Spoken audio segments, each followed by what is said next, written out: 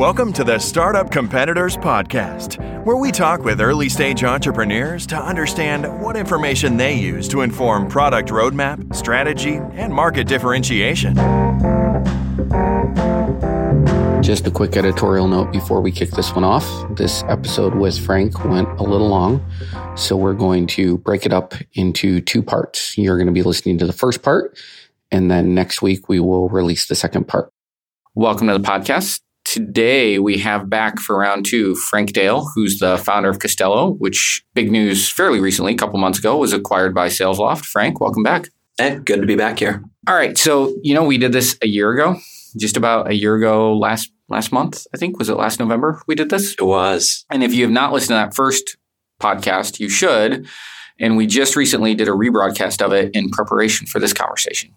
So I wanted to get that back into your stream. So go back like 3 or 4 episodes, find that first one if you didn't listen to it, and listen to it, because that'll provide you some context for Costello and what they do and actually Frank's beautiful mind around product, which is one of the things I think I can learn a lot from him on. He talks a lot in that about how they approach that, which clearly has turned out well. So I guess first, do you want to talk a little bit about life at SalesLoft now and what you and the team are doing and what that looks like? So it's been great. We've been there 2 months at this point. So the deal closed October 31st, and it's gone smoothly. My big takeaway so far is the cultures are a strong fit. I mean, typically in these acquisitions, they break down because those things don't fit. But at this point, we're all mission aligned, values aligned. The people like each other. We get along. So it's made it really smooth. And as a result, we're moving really quickly. So they were the, I think, 7th fastest growing tech company in America, according to Deloitte last year. So they're in a hyper growth stage. And we have been injected into that system at 100 miles an hour. So we're moving quickly to kind of further integrate what we do as we collectively broaden what the category of sales engagement can bring to the table for sales teams today. Well, I guess first, like an explicit congratulations, and we need to do a shout out to Connor Love because we stole his bottle of IW Harper 18-year bourbon. So cheers. Cheers. Congrats, man. Thank you. And thank you, Connor. We owe you a drink, Connor. Yes. So that's awesome. And we're going to spend a lot of time on this. Thank you for being so generous with your time. So I'm going to get to a bunch of questions. Let's start with why, so that, you added sales enablement, but talk a little bit about why this was a good fit. Maybe not just for SalesLoft, but also for you and the team. Talk a little bit about the why on both sides.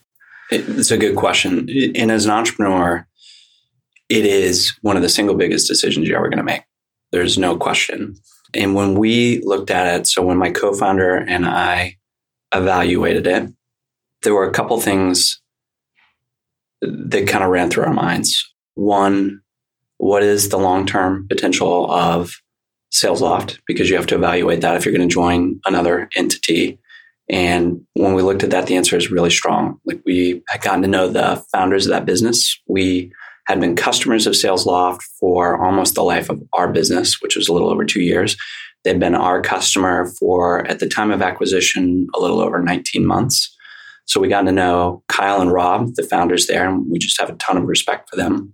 When you look at their business, they are arguably winning one of the next most important software categories, and they helped create it.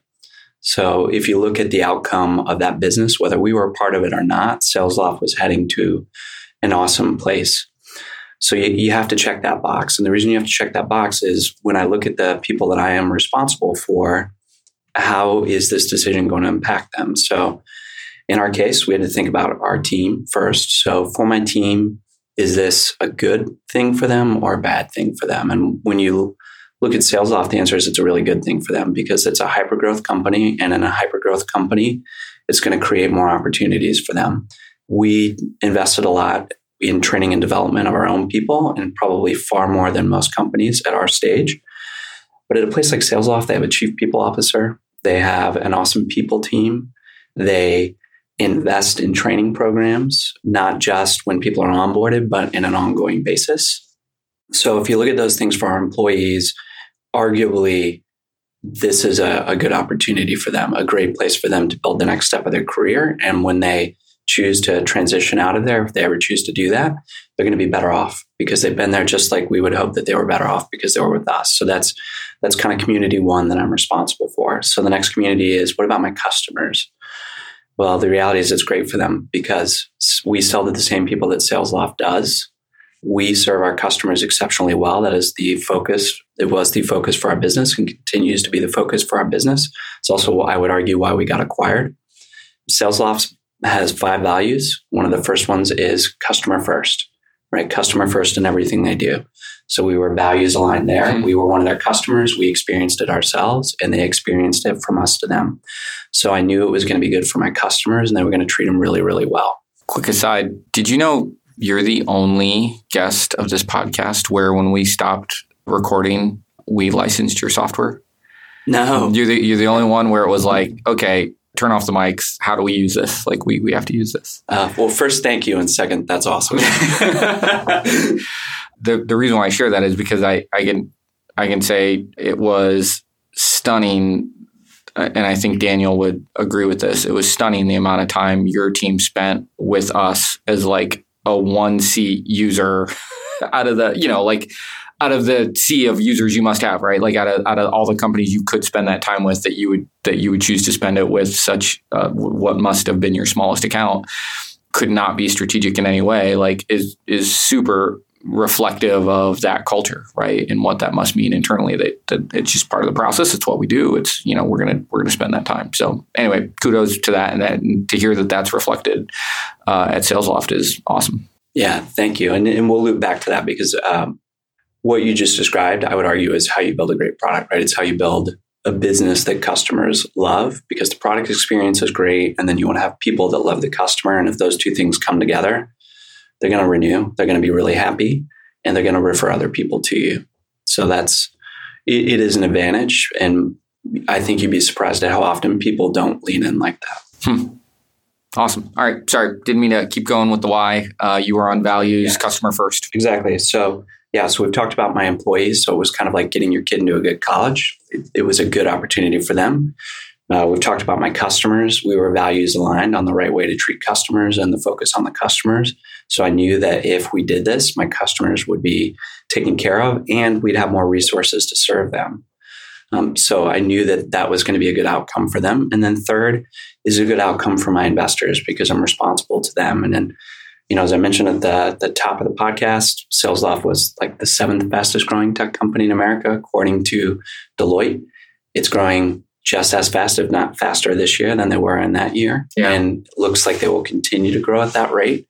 So it's obviously a great outcome for them because if you invest at the stage that we were, which was a seed stage startup, you probably got another 8 years, 3, 4, maybe, like on the short run before you're going to see a return on the capital. So if you're going to do SalesLoft, they've raised, over, I want to say $150 million right now. They're on the path to an IPO within the next 3 or so years. There's no question that one, if we do this deal, it's going to be a good deal for you. And you'll probably get capital returned a little bit quicker than if you did so with us. I know I'm not allowed to ask deal term questions. Can I ask like deal structure questions? Yeah, a little bit. Yeah, what I would tell you it was a mix of equity and cash. Perfect. That's actually what I wanted to know. So I was thinking about for your investors, is that like, are they just cashed out and they're done, or do they get a little bit of that right along? So that's awesome. Yeah, they did, and that was important to me too, right? Because I'm taking this thing that you've created business before, you're still doing it, right? You still help people do it with Developer Town. I'm taking something that I have conceived of and I've labored with my co-founder to build and our team to build.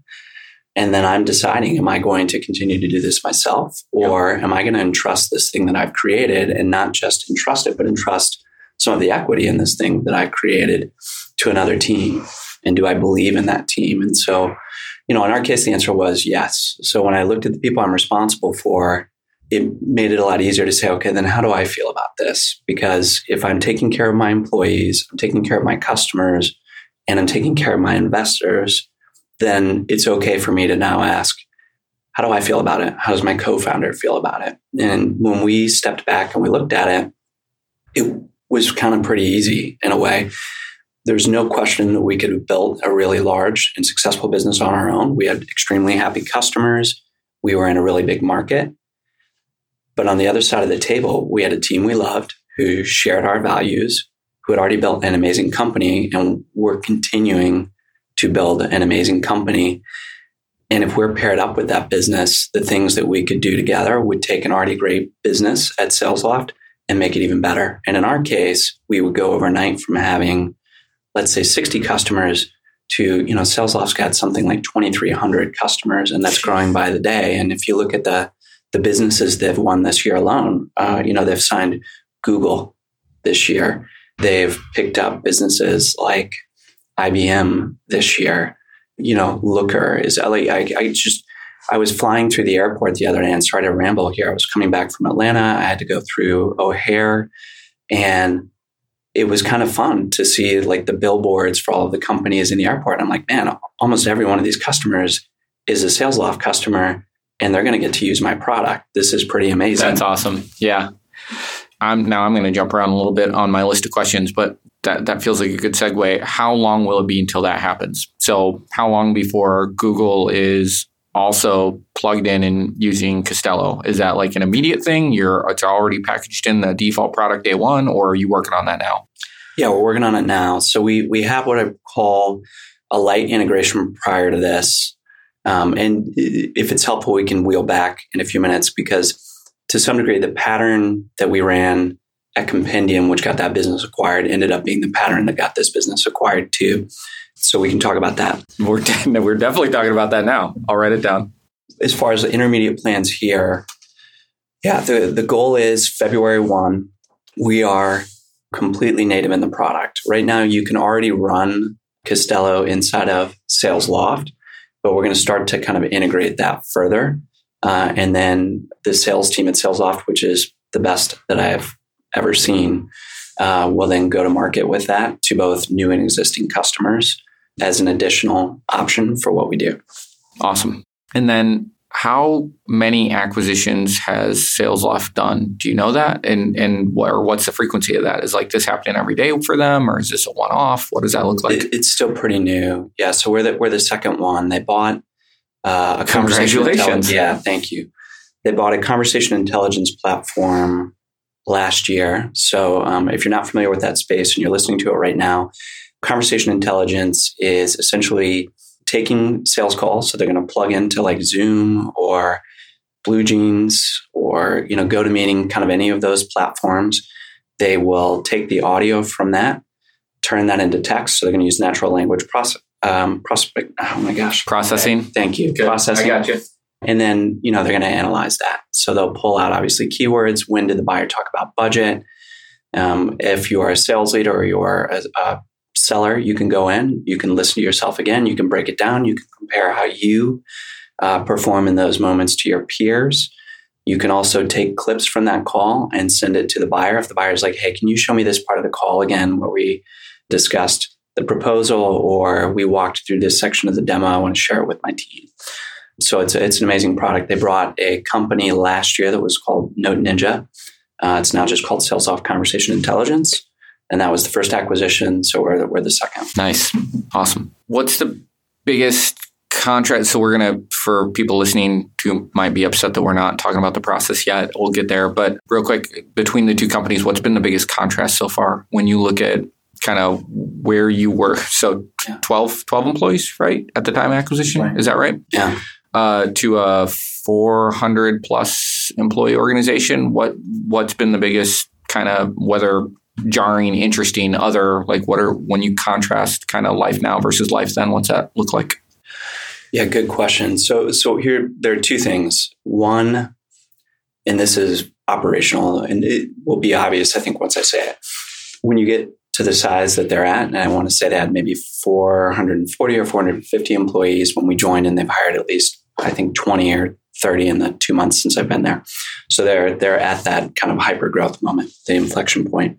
The communication has to be even more intentional. Like when you are 12 people in a room, you can stand up, you can do kind of a meeting with everybody pretty quickly, and it's fairly easy to make sure everyone's on the same page. I mean, fairly easy is in quotes, but it's much easier. For SalesLoft, you have to be a lot more intentional. And there are, it's a company. It's like a big company. We have not just marketing, we have product marketing, we have demand gen, we have brand, we have events. So there are a lot of departments that you have to communicate with, and you have to make sure that your teammates know what's going on. So in credit to them, they invested in a project management office certainly over a year ago, and that's made a big difference. So they are an execution machine. So the biggest difference really is just making sure that you're more intentional, arguably internally, about the way that you communicate. The thing that is nice is what they've not lost that you'll have at the early stage is people make stuff happen. Like it moves quickly. Like we are still moving arguably at startup speed. It's intentional, like they manage the risks. So it's not kind of cowboy stuff or slapstick in any way, but they move, like things happen quickly. And I have a ton of respect for them because most companies at their size don't execute at that speed. And there's a reason they're growing that fast. And that's part of it. With your extensive 2 months experience, if you had to armchair quarterback, what's behind that? What is it? Like whether that's values, training, processes, like what are some of the things that you've seen that seem to be indicators of how they're keeping that entrepreneurial pace at the size that they're at? A couple of things. So values are certainly part of it. So they are the most intentional company. I've in the short amount of time I've been there, right? And in my first job out of school, I taught values-based leadership for a year because they would allow me to travel the country. So I clearly believe in that. We had core values at Costello. This company is the most intentional company I've seen about core values, period. And I say that with respect. I mean, it's really impressive. They reference them all the time. They take it seriously. One of the core values is bias to action. They live it, right? Bias to action. Another value is focus on results. They live it. So it is part of the culture. It is a scaling mechanism. I mean, if you think about values are a scaling mechanism. They're a way to ensure that we have people that are going to make decisions in a way that makes sense for the company without you having to necessarily be in all of the decisions. So they're very intentional about that. And I think that in and of itself helps. I think the other thing that helps is again, it goes back to the founders and then the people that they've recruited. They're exceptionally intentional about talent, making sure that they get really, really high quality people that also match their value system, that want to execute in their way and that want to get things done. And then they backstop that with a strong organizational structure. And then where it makes sense, as I mentioned, they brought in a project management office. I have been fortunate to be part of a couple of different companies that have gotten acquired. This is the first time I've been in a company of this size. And that's one of the things that I'm interested in learning is kind of how to execute at this kind of scale. Yeah. And I would have told you, given my startup experience of it, I'm like, project management, this sounds horrible. That's a great team. Like, right? Like most, startup founders, I believe in process, as you know, right? I'm methodical, but I want to go quickly. I think in my prior experience, we would have equated that unfairly with slow and bureaucratic. Right. At least in the way that the SalesLoft team runs it. So they have a gentleman, his name is Nate Bremis. He's the VP for operations. The project management office rolls into him. Their co-founder, Rob Foreman, I think was one of the big people kind of pushing for that. It makes stuff happen there. It makes stuff happen there because you have people that will get assigned from that office to projects and they kind of make sure the trains run on time. And generally people appreciate that, right? They help us manage risks, identify risks, stick to timelines. And as a result, people are organized. Communication seems to flow where it's supposed to go. I mean, it's like any company. We're not going to be perfect, but it is something that in a past life I would have veered away from. And now, certainly you don't want to have it at 12 people. That doesn't make sense. But right. I completely understand why they did it. And now I couldn't imagine, as you're getting anywhere near their scale, not having something like that in place. Interesting.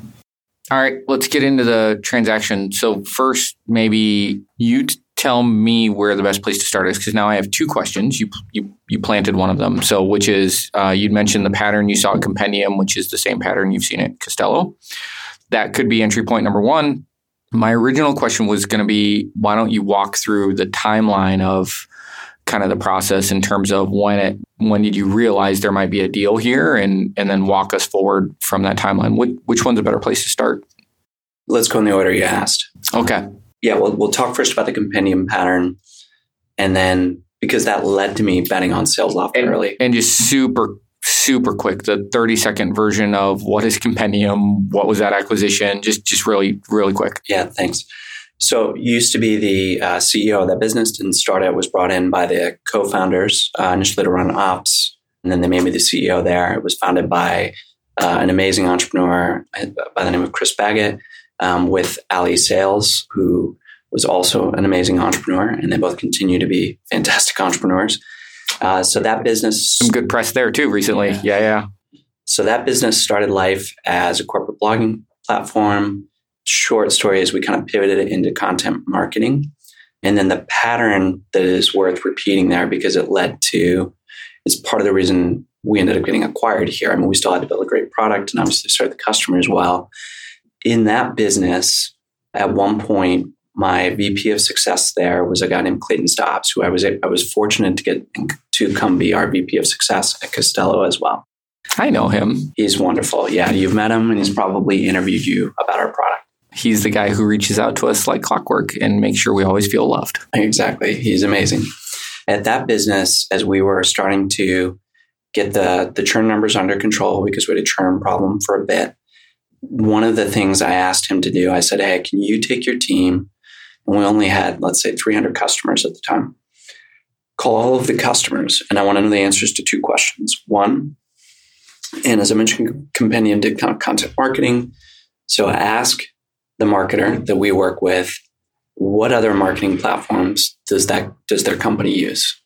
And then two, for the person that's our admin at the customer, what else are they personally responsible for? Because the hypothesis was, if I can not only know what their other kind of ecosystem of partners looks like, but I integrate with the ones that my owner uses consistently, if there's a pattern there, we become really, really sticky at the customer, and we drive more value for the customer. So in Costello world, if that is everybody uses, 90% of our customers use Salesforce, then we better integrate with Salesforce versus HubSpot or whatever. Yeah, that's exactly right.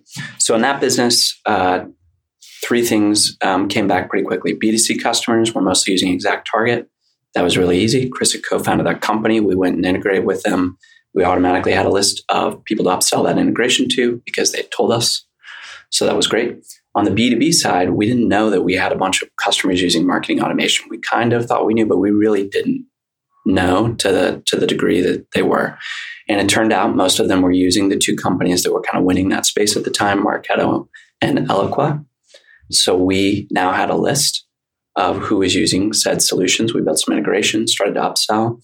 What we learned from that experience, though, is culture matters, which, I was probably 32 at the time, maybe 33. Can't remember exactly. It was my early 30s. So you're still a little naive. And I didn't appreciate that as much as I do today. The partnership with one of those companies was kind of a disaster because our cultures didn't fit and other people in the space had problems with them. How did they not fit? We were kind of Midwestern, so we were super customer oriented. We were much more biased to let's do the right thing for everybody. We were not completely self-oriented. It had to be a win for the customer, it had to be a win for the partner, and a win for us. That particular marketing automation platform, it had to be a win for them and them only, right? And that was just not a good fit for us. On the other hand, the other business shared our values, right? We were going to do the right thing for the customer, and we were going to make sure our partners were taken care of too. So we had built the integration. It was creating more value for that partner because it was deepening their relationship with the customer. They had a problem with getting content into those platforms. One of the things Compendium did was make it very easy for marketers to create content. We made it easy for them to not only create it, but then re-leverage it in places like that marketing automation platform. So we were making them stickier. So we reached out, started to co-sell with them. They got bought by Oracle, and then they turned around and bought us. And I remember that. I remember two things. One, pay attention to the ecosystem of companies that your customers are using, because some of those could be potential partners. But then for those potential partners, pay attention to their value system. because I didn't want to get burned again. Yeah. And so when I was doing the initial interviews for this business, and for people that haven't heard the first podcast before we started the business, I did 40 hours of customer interviews, iterated into the product, pre-sold it to 4 companies, and then we raised the money and started the business. During that process, I would ask questions. Hey, what else are you using? When I was interviewing these sales teams, and I kept hearing SalesLoft and then the other company in the space that we compete with that we'll tend to battle with. And they're a bunch of smaller companies, but it's kind of a 2-horse race for market leadership. And when I would ask questions about those 2 products, because I wasn't familiar with them at the time, they would both, the buyer or potential customer would always tell me, why they used it, what it did for them. And that was important to understand because it would help me understand for the product that I was going to build, where do I fit into their day? But then I would also ask, hey, why'd you choose SalesLoft or the other company? And what emerged pretty quickly is if they chose the other company, they just bought them first, right? They talked to them first. But when they would describe SalesLoft, they loved the product and they loved the people. And I'm like, great, tell me about the people. And they started describing the culture and the values and the way that they would work with the customers. And when I heard that, I'm like, all right, these are my people. I'm going to bet on this company from the jump. We've used SalesLoft in one of our companies in the past and had a phenomenal experience with the product. And now I'm kind of sad because I don't know, I wasn't close enough to the usage to know how often they reached out or what the customer success relationship was. But I do know we had a ton of success with it. We loved the product. Like we were instant fanboys in terms of the results that it was a determinant shift in our output when we started using it. It's an amazing product. I mean, going back to one of the reasons we were comfortable, we used it ourselves, right? And in an early stage company, it certainly as a founder, you have to do a little bit of everything. So I was doing sales, right? I would do some prospecting. I would use their product in addition to my salespeople. I mean, to be very clear, our salespeople carried most of that water. I would help, but I used it. It's a magic product because early in my career, I'd sold, right? I carried a bag. And so like going from the experience I'd had in my early 20s to using something like SalesLoft was magic. It's magic. It's straight magic. It really is. I mean, it is like credit to that product team, the product team that was at SalesLoft before we arrived. It's led by a guy named Butler Rains, who's phenomenal. That's a great product. Like we used it. So I had a high degree of confidence in it once we were using it. But going back to why did we bet on them? Because this is important. When I heard that about the culture and the people, I'm like, all right, I'm not making the same mistake twice. Culture matters. I'm going to find a way to develop a relationship with this company early in the life of our company. And so once we'd gotten our early product in the market, and I mean, it was early, I started to look at the, classic, let's look at the LinkedIn profile of the founders. Do I know anyone that knows them? Turns out my friend Dan Hanrahan, who is the founder of Sigstr here, is an awesome guy. Dan knew Kyle Porter, who's the CEO there. Sigstr was a SalesLoft customer. They were also an integration partner. And I asked Dan, I'm like, hey, can you introduce me to Kyle? There was a conference I was going to that Kyle was going to speak at. And I said, hey, can you introduce me? I'd love to meet him. So he connected us. I met Kyle at the show. He still remembers that. And that's kind of what started that relationship. And that was before they ever used us. And, so we bet on them from the jump. It was, I think, the third piece of software that we bought. We had to buy Salesforce because we were building something to integrate with it. Yeah. Prior to that, I had to have a way for our investors to execute the contracts to do the investment. So I bought PackSafe to do that. And then we bought SalesLoft. So we had been on it from the jump. So I knew that product really well. So we knew from the beginning, and if you're starting a company, you need to understand what's the ecosystem of solutions that my potential customer is using in that. And that's true whether you're doing a software company or you're not. Yeah, totally. Because you need to know where you fit in their life. So that was the first part. So let's wheel and deal to the second part, which is, okay, so how did this acquisition How did this happen? Yeah. So as I mentioned, we've been customers for a little over they've been our customer for a little over 19 months. We had served them exceptionally well, just as they had done with us. Were they your biggest customer? By the time of the acquisition, they were not. For a while, they were, though. For a while they were. Yeah, I mean, because that would have been like 6 months in, 8 months in, something like that when you landed them as a customer. Yeah, sure. Yeah. At that point they were. Okay. Yeah, at that point they were without question. How did you land that deal? We worked really hard. We worked really hard to build trust. It was probably the only bottoms-up sale I think we did. What do you mean when you say bottoms-up? So most of our sales, we would come in through sales leadership or some other exec in the company, and that would start the process. And then they would eventually maybe bring in some of the frontline sellers. At SalesLoft, we met them through, Dan had started that relationship. We got other people to connect us with them, started to build relationships. And then to this day, I'm very thankful to these gentlemen. And was that intentional or accidental? It was a little of both. So very intentional in some ways. And then we got very lucky. And then we were introduced to Taylor Thompson, who is still one of the best sellers at SalesLoft. He's a frontline seller, and a guy named Stephen Gladney. And Stephen at the time was also one of their top reps.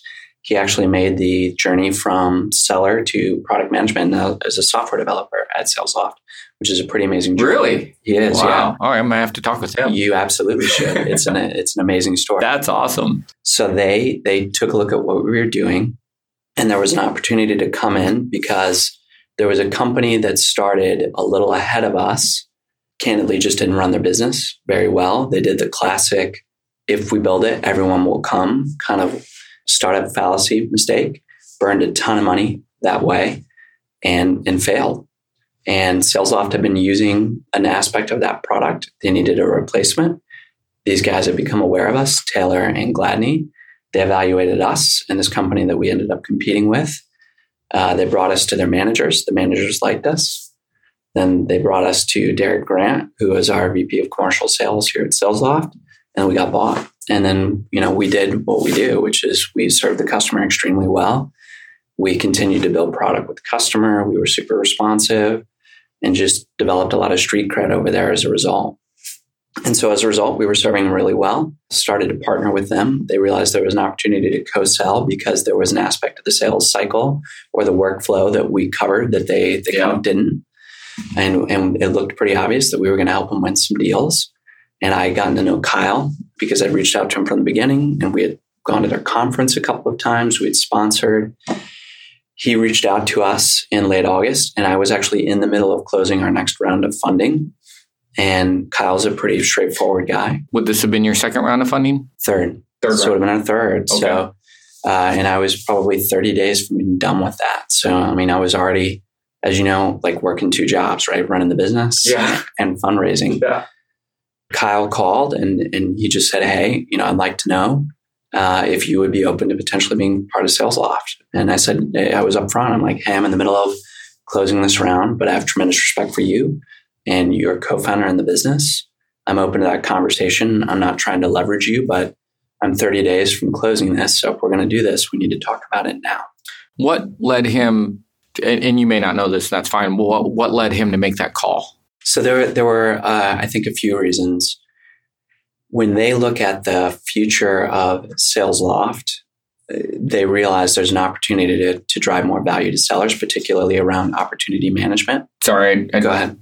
Not about the why, like why was this a strategic deal, but that timing. Like what's interesting to me is that timing. Was that like a tip from a friend of a friend of like, hey, they're just about to close around. Maybe the timing would be good, or was it purely accidental? Like, no, this makes a ton of sense. We've known these guys forever. I should just call, and it was just lucky coincidence. Yeah, that's a good question. They're strategic, so they'd done an offsite not long ahead of that, maybe I think late July.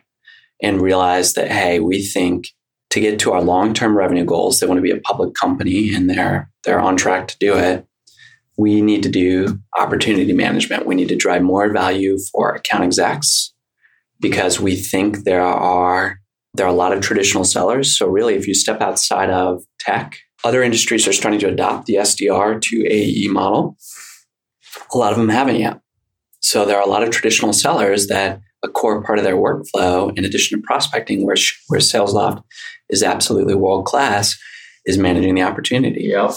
And so they had done a strategic offsite and said, hey, we want to get into this business. And then they evaluated. They said, hey, let's estimate if we're going to build something like a Costello, what do we think that would cost and how long would that take? And where would that get us against our long run strategic plan?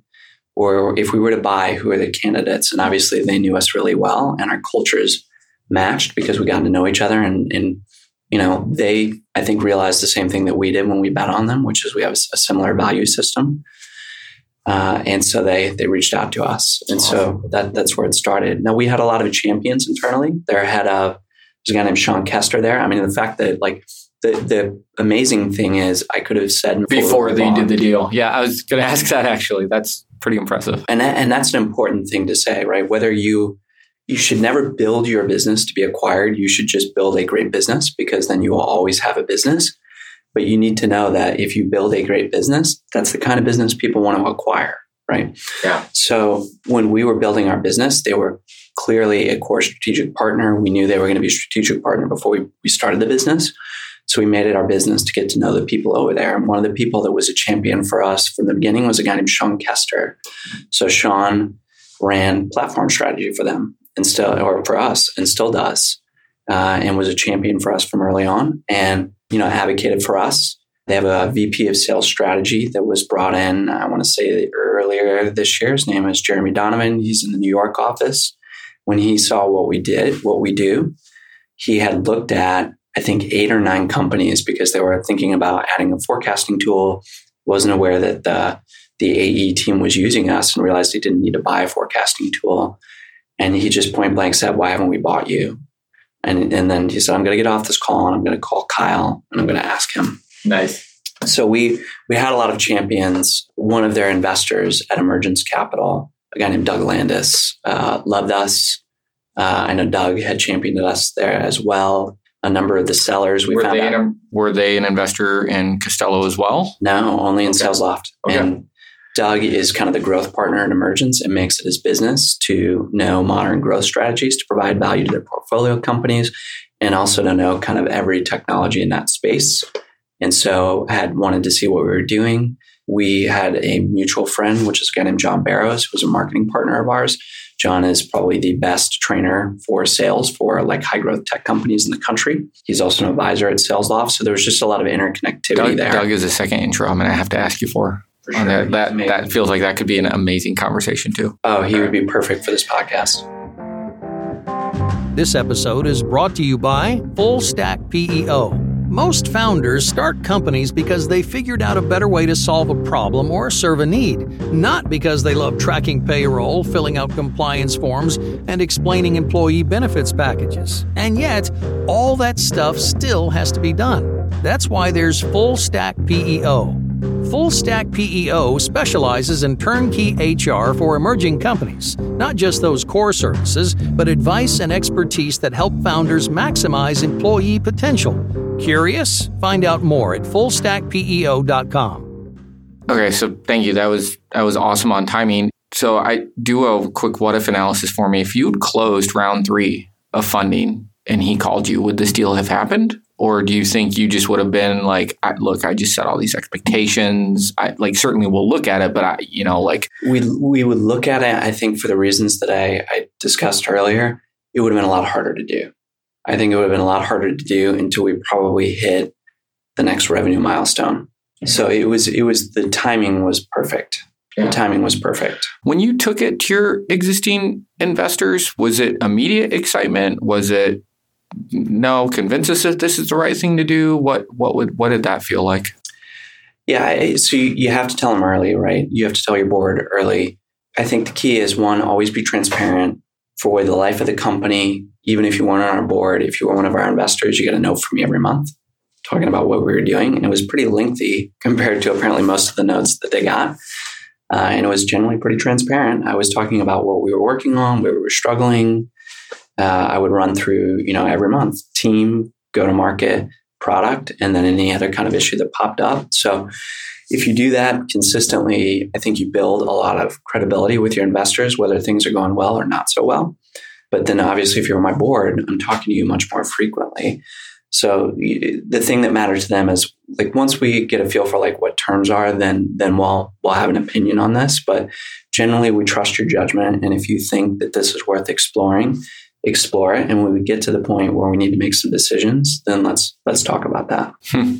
So Kyle calls you, you say, yes, let's explore it. What happens next? Walk me through the process and as much as you can or are able to in terms of how does a transaction like this unfold? And so I know you've been through this with Compendium and some other past experiences. You've seen this show before, but for a first-time founder, there's not a lot of places where they can get the inside scoop on how this works. So what was the process like from there? For the things that I can go through, I would say let's start here. A book I read that was extremely helpful and had tip to Danielle Morrill. So she's from Mattermark. And I think of all places, I think a tweet response. Someone had asked her about her acquisition and they said, hey, what was helpful? She said one of her investors had advised her to read a book called The Magic Box Paradigm. For some reason, I remember that. And when we were getting into this process. So you bought the book when Kyle called you? Not long after I read it. I read it very quickly. And it's not very long, so you can do that. If you're disciplined, you can do that. And it's a wonderful book. I mean, it goes through the acquisition process that you'll typically see. I mean, they're all going to be a little bit different, but from the vantage point of the acquirer and the acquired company. And that's helpful because then you have more empathy for the person that is going to potentially acquire you and why they're asking for some things. Yeah. Some of that, if you've raised money from investors before, will be very similar, right? You're going to need a data room. They're going to perform due diligence. And then there are going to be some other aspects that will be a little bit different because we're talking about acquiring the business, not just investing. Yeah. But one of the takeaways that I appreciated from it was in the scenario where you're going to do this, the offer will never get better than when they give you an LOI. And so before we get into kind of the nitty gritty of the parts that I can get into, typically the way this stuff will go is someone will call you, you'll kind of discuss it back and forth.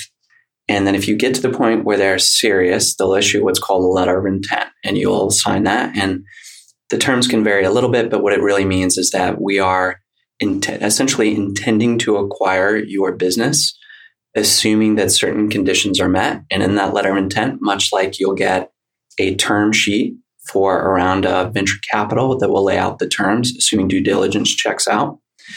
The LOI just means, hey, assuming due diligence checks out, we are intending to acquire this business for this price, right? And we'll discuss whether it's equity or cash or some mixture thereof.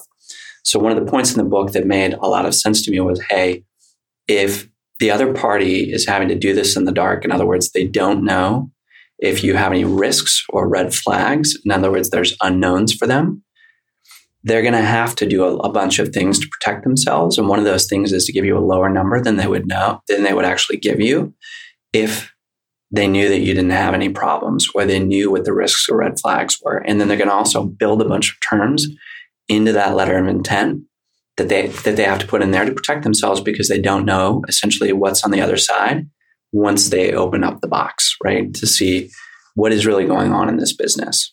And so the point was, hey, be as transparent as you can be. And so I probably took that to a slightly extreme place. I wouldn't do this with everyone, right? Like there are going to be some people that are going to hear what I'm going to say next and they're going to cringe because it's going to make them uncomfortable. But I would also tell you, having talked to them now that the deal is done, they loved that I did this, and it was also disarming. Before we signed the LOI, I gave Rob, who is the co-founder and the president there and drove a lot of the transaction along with Kyle, and I gave Sean Kester and anyone else they asked for access to our data room. And that's the same data room that my investors who were evaluating us for that next round had.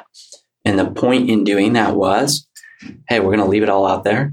And if we're going to do this deal, let's do it out in the open, because if we're going to be one entity after this, we have to have a relationship that's based on trust. So I'm going to take the first step and I'm going to be vulnerable first, because as we know in life, usually to get someone else to be vulnerable, you have to be vulnerable first to make it safe. So I'm going to go first. And that probably accelerated our process because they got to see. And then when we got to the LOI, there still had to be some diligence, right? The lawyers had to look at some things, but the reality is any of the major things that they would have been worried about, they had already satisfied that those weren't going to be problems for us because everything that was there to see was there. And the other pro tip for any entrepreneur, always keep your data room up to date. Keep it up to date. If you're not sure how to put one together, if Mike reminds me, I'll send him, he's probably got it, like a Google sheet that's got it like a good data room outline. Yeah. It's essentially in line with what the National Venture Capital Association would tell kind of a new venture capitalist to use.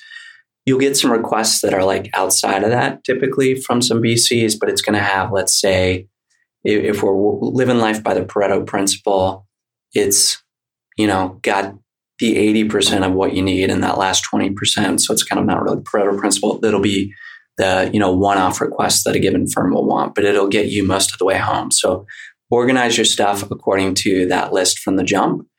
Keep it up to date. So, and what I mean by that is like if we would sign a new customer, we didn't have that contract living in one folder that we would have like use for operating. And then we would have this other folder for data rooms when we were going to raise money. And then we'd have to remember to copy stuff over. It always lived in the same folder, and that folder was in the data room. So we didn't have to spend hours and hours and hours later on, like running down docs. Did your whole team have access to the data room? No. And that's the nice thing about Google Drive. You can give people access to the things that they need. Yeah. So if you dealt with contracts for us, like sales contracts, then you'd have access to that folder exactly in right. the data room. Yeah. Right on. Nice. So you can do it that way. But it's a way to keep it up to date. And then when you go into raising funds or, an acquisition like this, you're up to date, data room's clean.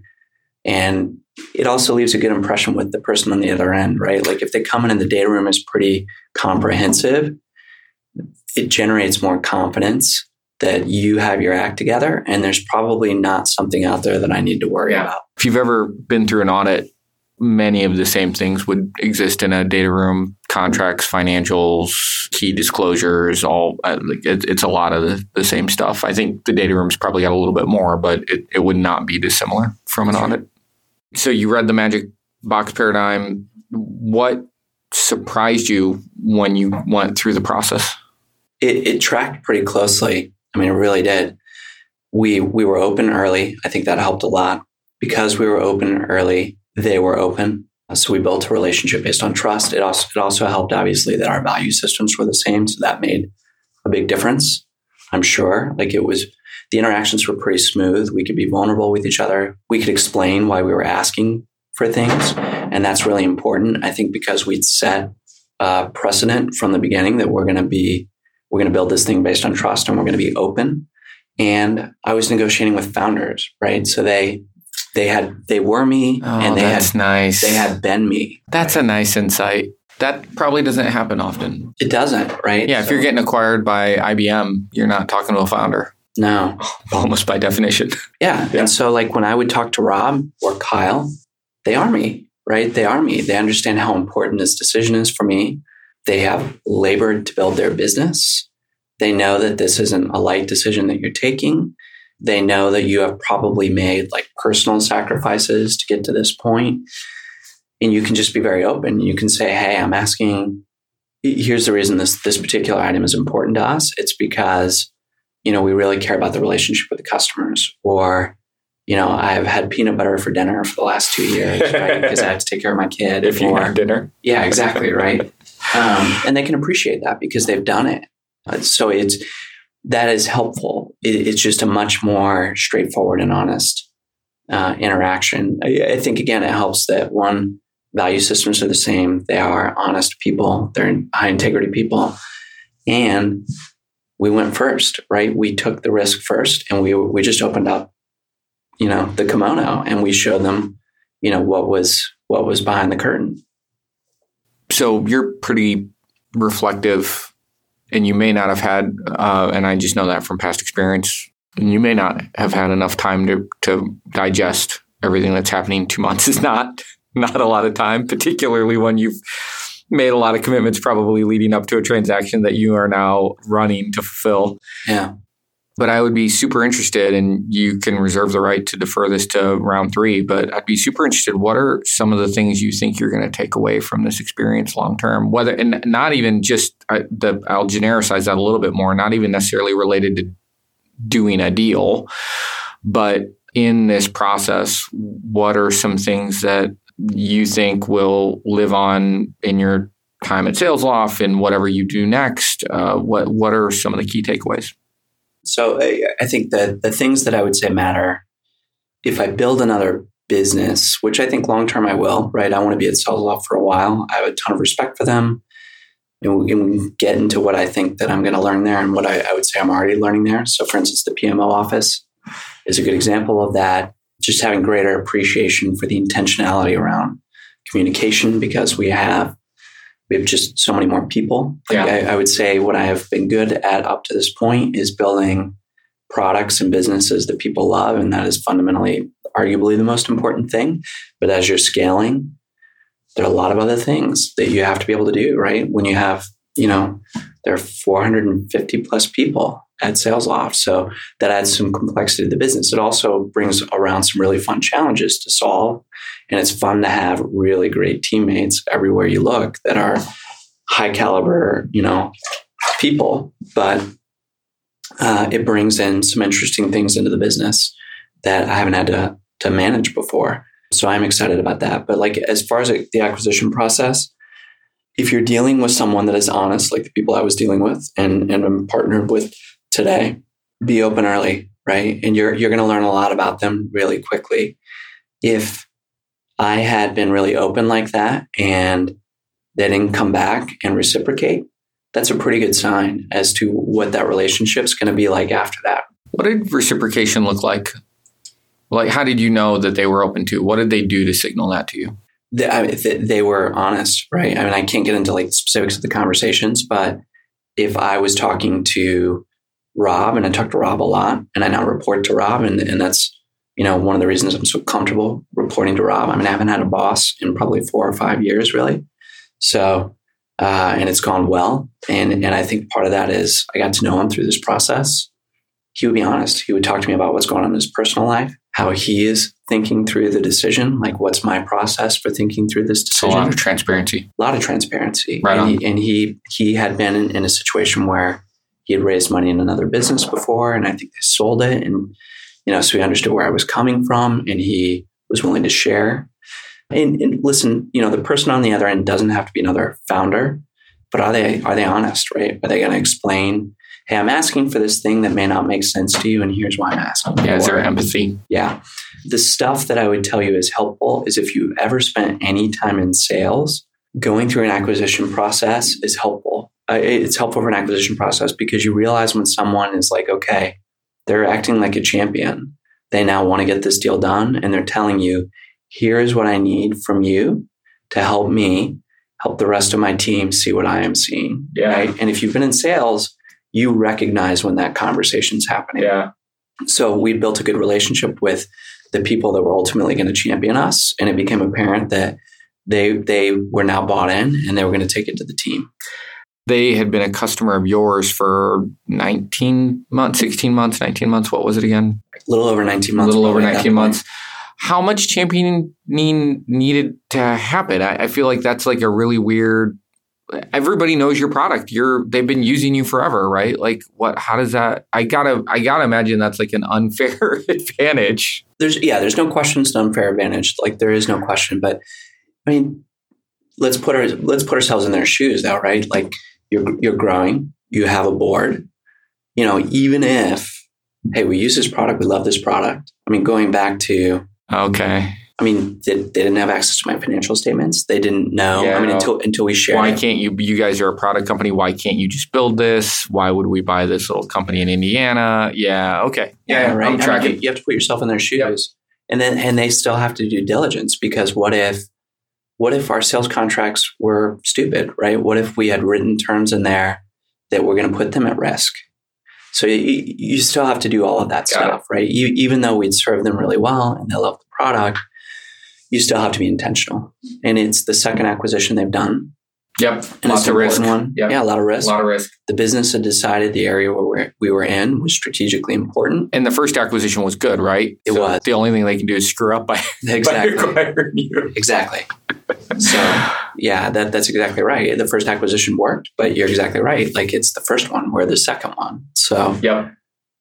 It's not Oracle where they're going to buy 3 or 4 companies a month, and if 2 or 3 of them don't work out, no one's going to notice unless it's a massive one.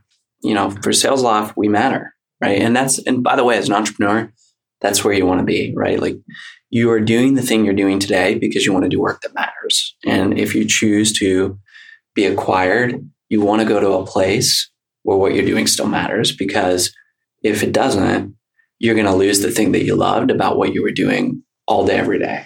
Back to lessons learned. So from an acquisition standpoint, those are easily the biggest ones. Build the relationship early. I am certain that had we not, and you don't have to be as extreme as we were. In other words, like knowing before you're starting the company that you were going to build relationships. But if you do know that you want that option, and I would treat it as an option, because again, do not build a business to be acquired. Do not do that. You need to build a business that is going to be a phenomenal business that you can continue to build no matter what, because you may not want to ever sell, or the business that may reach out to you that want to acquire you may not be a business that you want to sell to. So you need to have a great business that can sustain itself. But having said that, if you know that that's an option that may make sense for you at some point down the road, build the relationships early, because then you'll know ahead of time some of the things that are the most important to you, which is if you've gone through the checklist just like we did, is this good for my employees? Yes. They're going to have more opportunities, and we trust the people that they're going to work with to be good to them and to create those opportunities. Is it going to be good to my customers? Yes, because we know the people on the other side and they're good to their customers. Is it going to be good for my investors? Yes, because we believe in the direction of that business, and we believe that the people that we would be joining will continue to execute in a way that would be good for our investors. And then, okay, how are we going to feel about it? Well, you know what? We know these people. We like them. We have the same values. Our missions are aligned. We're probably going to be pretty comfortable here. And I can tell you what, there's always going to be a little weirdness when it happens, because you go from running the business to now you have to learn how to be part of a big team. But this has gone as smoothly as it could possibly go at this point. Were there any investors who did not, on your side, who did not want to do this deal? There were a couple that had questions, but so going back to process, so things I would recommend. Okay. And this, so we are fortunate that as an advisor or an observer on our board, we had Don Aquilano. You probably know Don. Don is a very well thought of venture capitalist in the Midwest. A lot of successful exits behind his belt. He's done venture capital for quite a long time. Don gave us some good advice when it came down to kind of mechanics for our investors. Like, hey, when do we let them know? Because you need to let the board know pretty much immediately if you're going to consider this. If you're just going to say no, so if Kyle had called and for some reason I'm like, hey, this is not the right time, then you don't need to go to your board. But if you're at least willing to consider it, then you need to talk to your board immediately and at least let them know and get their advice, their input, and their consent. So the board knew, as I mentioned early, the rest of the investors, you want to wait until there's enough to talk about there. Like what I would not do is if I'd received that call, I wouldn't turn around and email them because there's really not anything there yet. We'd not reached a letter of intent. At that point, SalesLoft was exploring it. They might have decided, after a couple of conversations, hey, we like these guys, but it feels off. We're not going to do this, right? And then you've burned some capital with your investors that you don't want to burn. So when we got to the point where, okay, it looked like this deal was going to happen, Don was really helpful. And then Greg Beaufait, who was our board member from our lead investor at Dundee Venture Capital and bet on us from the jump. Can I pick at that for a second? Go ahead. Because I'm stuck. You send a monthly note to all of your investors, a monthly email? I did. So for some period of time, conceivably, you knew you were talking to SalesLoft and did not include that in that monthly note?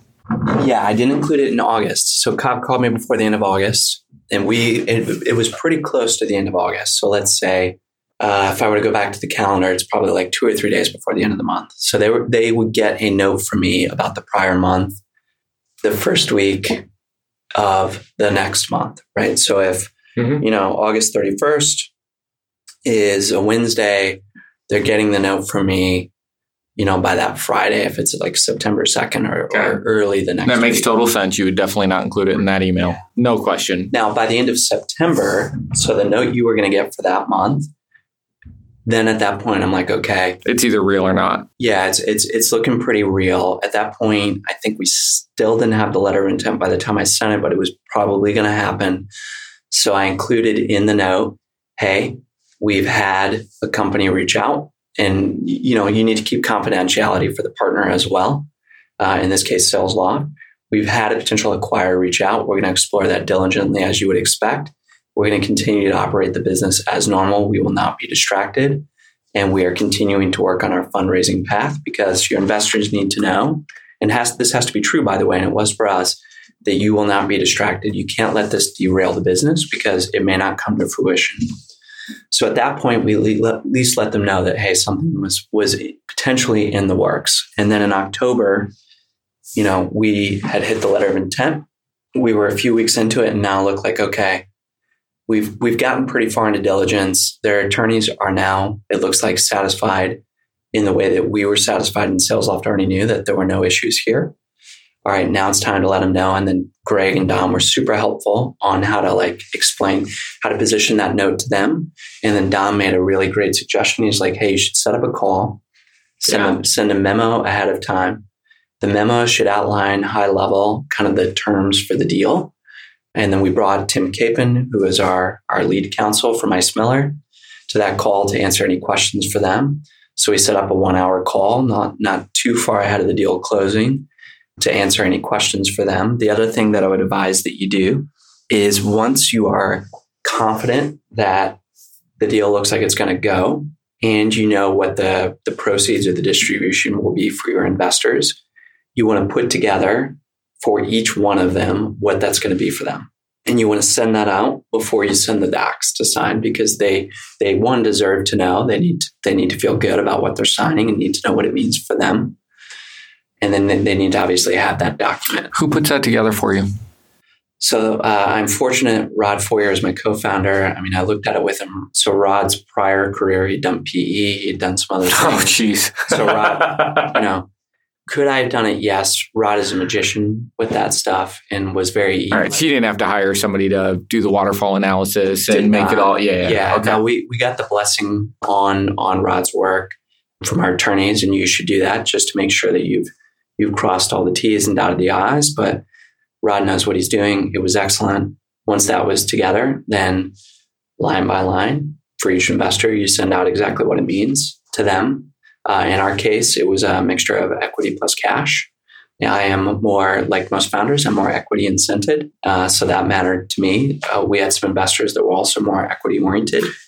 So we would send out to them, hey, the distribution is going to be this much in equity, this much in cash. Did they get to, and again, you have to answer, did they get to pick and choose? Like, if I wanted a little more equity, did I get it? And then somebody else who wanted a little more cash could take my cash? You can't. And the reason you can is you would put yourself into a Rubik's Cube kind of situation that you don't want to be solving when you're X number of days before closing the deal. And there really isn't a great process to resolve conflicts. Okay. So let's say, hypothetically, of my investors, let's pretend I had 15. But you can't push that down to the investors either. Like, look, if the two of you want to figure out a deal, that's fine, but I'm not going to run that process for you. Yeah, you could, but think about it this way. Like, you have to get a bunch of signatures in a short period of time. Do you really want... No, you don't. Never mind. These people, I'm good. Yeah. You don't. You've convinced me. That could take months. Yeah. Good point. You don't. And it just puts you in a better boat, because then what if somebody afterwards comes back and says, looking back on it, I wanted my mix to be this instead, and now I'm upset with you. Instead, hey, it's a formula. Everyone's proceeds. Everybody gets a deal. Yeah. Did any of your investors push you to get another offer?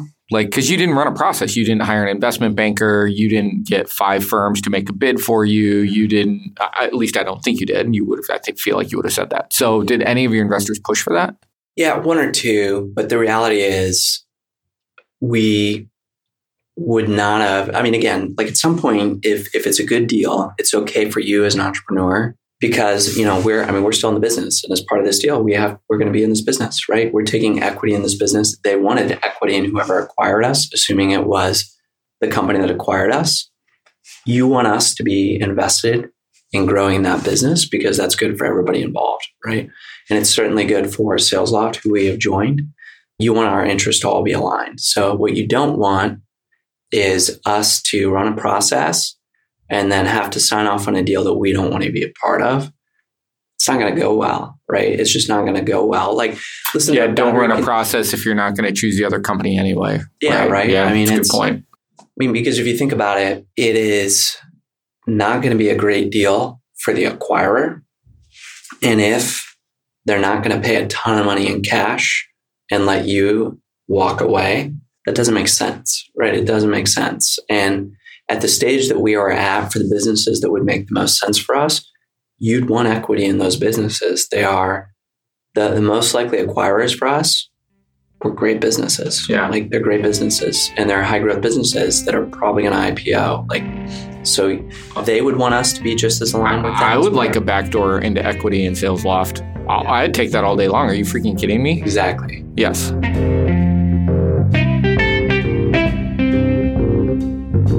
If you're thinking of launching a SaaS product, Startup Competitors can provide data on your closest competitors, survey potential users, or provide other product validation services.